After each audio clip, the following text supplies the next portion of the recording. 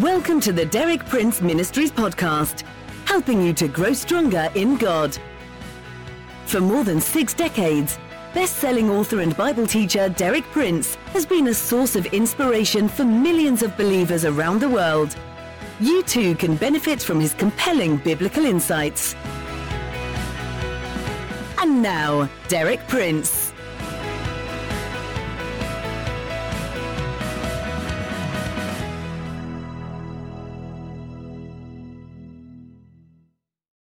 I do trust that you've already begun to find in these resolutions a new source of strength and direction as you set out on your way into this new year. Let me review briefly something about resolutions that I said at the beginning of this series. I said that resolutions determine attitudes, attitudes determine approach, and approach determines outcome. I'll repeat that just once. Resolutions determine attitudes, attitudes determine approach, and approach determines outcome. Now, my purpose in going through these scriptural New Year resolutions with you has been to produce in you an attitude and an outlook that will carry you through to a successful outcome when this year ends. In other words, it'll be a good year. The last 2 let us resolutions that we looked at were the following. Hebrews 12:28 and 29. Therefore, since we receive a kingdom which cannot be shaken, let us show gratitude, by which we may offer to God an acceptable service with reverence and awe, for our God is a consuming fire. That one is, let us show gratitude, and it's connected with the way in which we're able to serve a holy God. The next one was in Hebrews 13:13, hence let us go out to him, that's Jesus, outside the camp, bearing his reproach. That resolution is, let's be willing to be identified with Jesus and his cross. Let's not try to be Christians and avoid the reproach of the cross. The attitude of the world to Jesus, sooner or later, is going to be reflected in its attitude to us. The cross brings release from 2 related forms of slavery. The first, pleasing self. The second, pleasing the world. The only way of escape from those 2 slaveries is through the cross. And yesterday I quoted to you the words of James that if we want to be friends of this world, we become the enemies of God. We've got to accept the principle of the cross in our personal lives. Today we're going to look at the 12th and the final resolution. It's found in Hebrews 13, verse 15. Through him, that's Jesus, then, let us continually offer up a sacrifice of praise to God. That is, the fruit of lips that give thanks to his name. So that's the final resolution. To me, it's very appropriate and very beautiful. Let us continually offer up a sacrifice of praise to God. I think it's so good that the final resolution is something that we're to go on doing.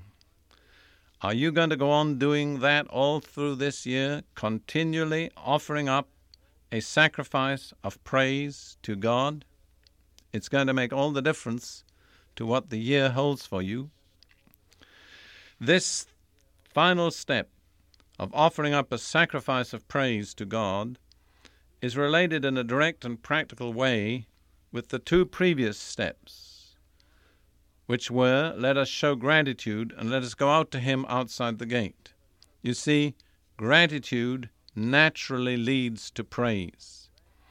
There's so many passages in the Bible where it relates thanksgiving with praise. One of the most beautiful is Psalm 100, verse 4, where it says about coming to God, we enter into his gates with thanksgiving and into his courts with praise.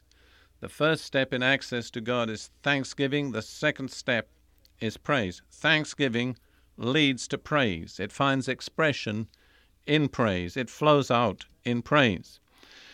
And then the step just before this one, let us go out to him outside the camp. Let us be identified with the cross of Jesus. Let us not try just to follow Jesus without accepting the reproach of his cross, brings us, as I've said already, release from the two slaveries of pleasing self and pleasing the world.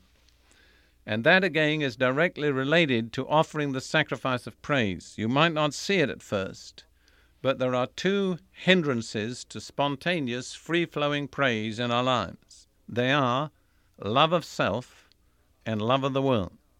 As long as our affections are centered in ourselves or in the world, we're not really free to praise God. But the cross removes these two hindrances and sets us free to praise God. And then we're no longer affected by what happens to ourselves. We're not affected by our own moods, by our problems, by apparent adversity. We're no longer affected by what goes on in the world around us. You know, sometimes we sit and listen to the news, and we get up afterwards and we think, well, the situation's pretty bad. Problems, disasters, crime, immorality. But you see, we're not living in this world. The world doesn't dominate us. It doesn't dominate our thinking. We're in the world, but not of the world. And when we're released from that slavery to the world, when the world doesn't control our thinking and our motivation, when we've been liberated by the cross in that inner attitude toward the world, then there's nothing left to hinder our praise. We don't praise God just when things are going right in the world. We don't praise God just when things are going right with ourselves. But we praise God because He's worthy to be praised. Our liberated spirit isn't entangled with self-love and the love of the world. There's a tremendous mystery of the liberty that comes through being identified with the cross of Jesus. You see, praise is something that's very significant. You find out a lot about a person when you study how much praising they do. You find out really which kind of life they're living in. Are they still the slave of the old man, or have they entered into the resurrected life of the new man?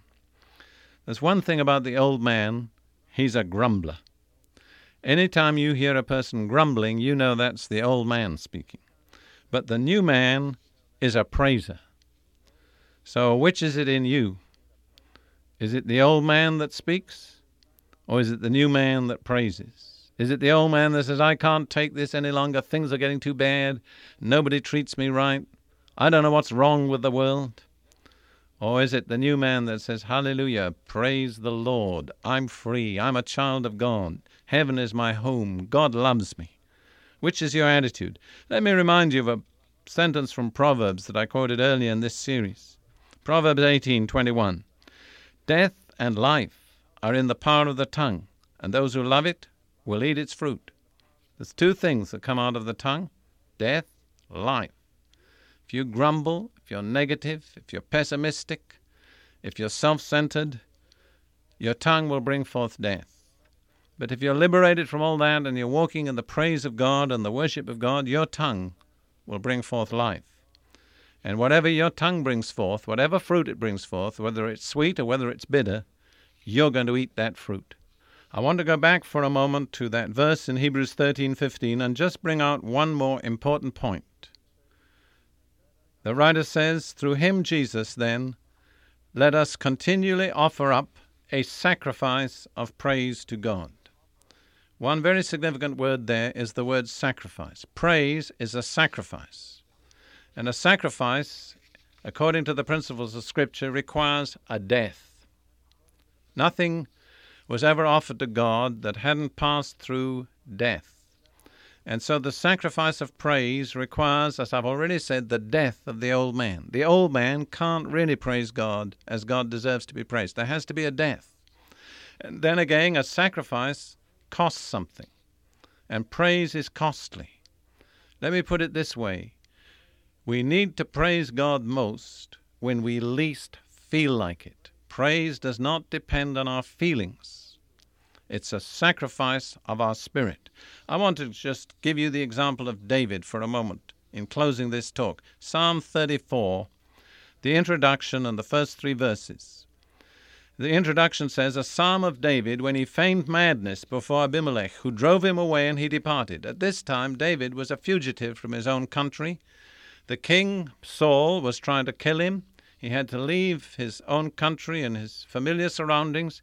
He went to the court of a Gentile king for refuge, but Abimelech, the king, suspected him of being an enemy, and in order to save his life, he had to feign madness. And it says in the historical book that he scrabbled on the door and he slobbered on his beard. That was his situation. What was his reaction? Listen to the first 3 verses of this psalm. I will bless the Lord at all times. His praise shall continually be in my mouth. My soul shall make its boast in the Lord. The humble shall hear it and rejoice. O magnify the Lord with me, and let us exalt his name together. Isn't that marvelous? Right there in such a terrible situation, with his life hanging in the balance and the shame of having to feign madness, he says, I will bless the Lord at all times.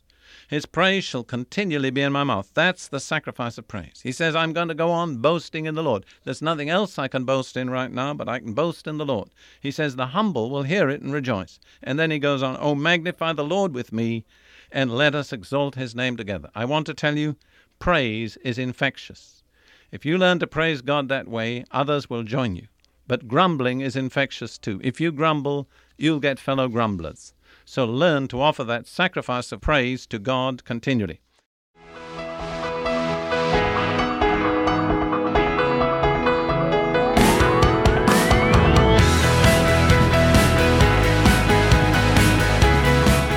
Thank you for listening.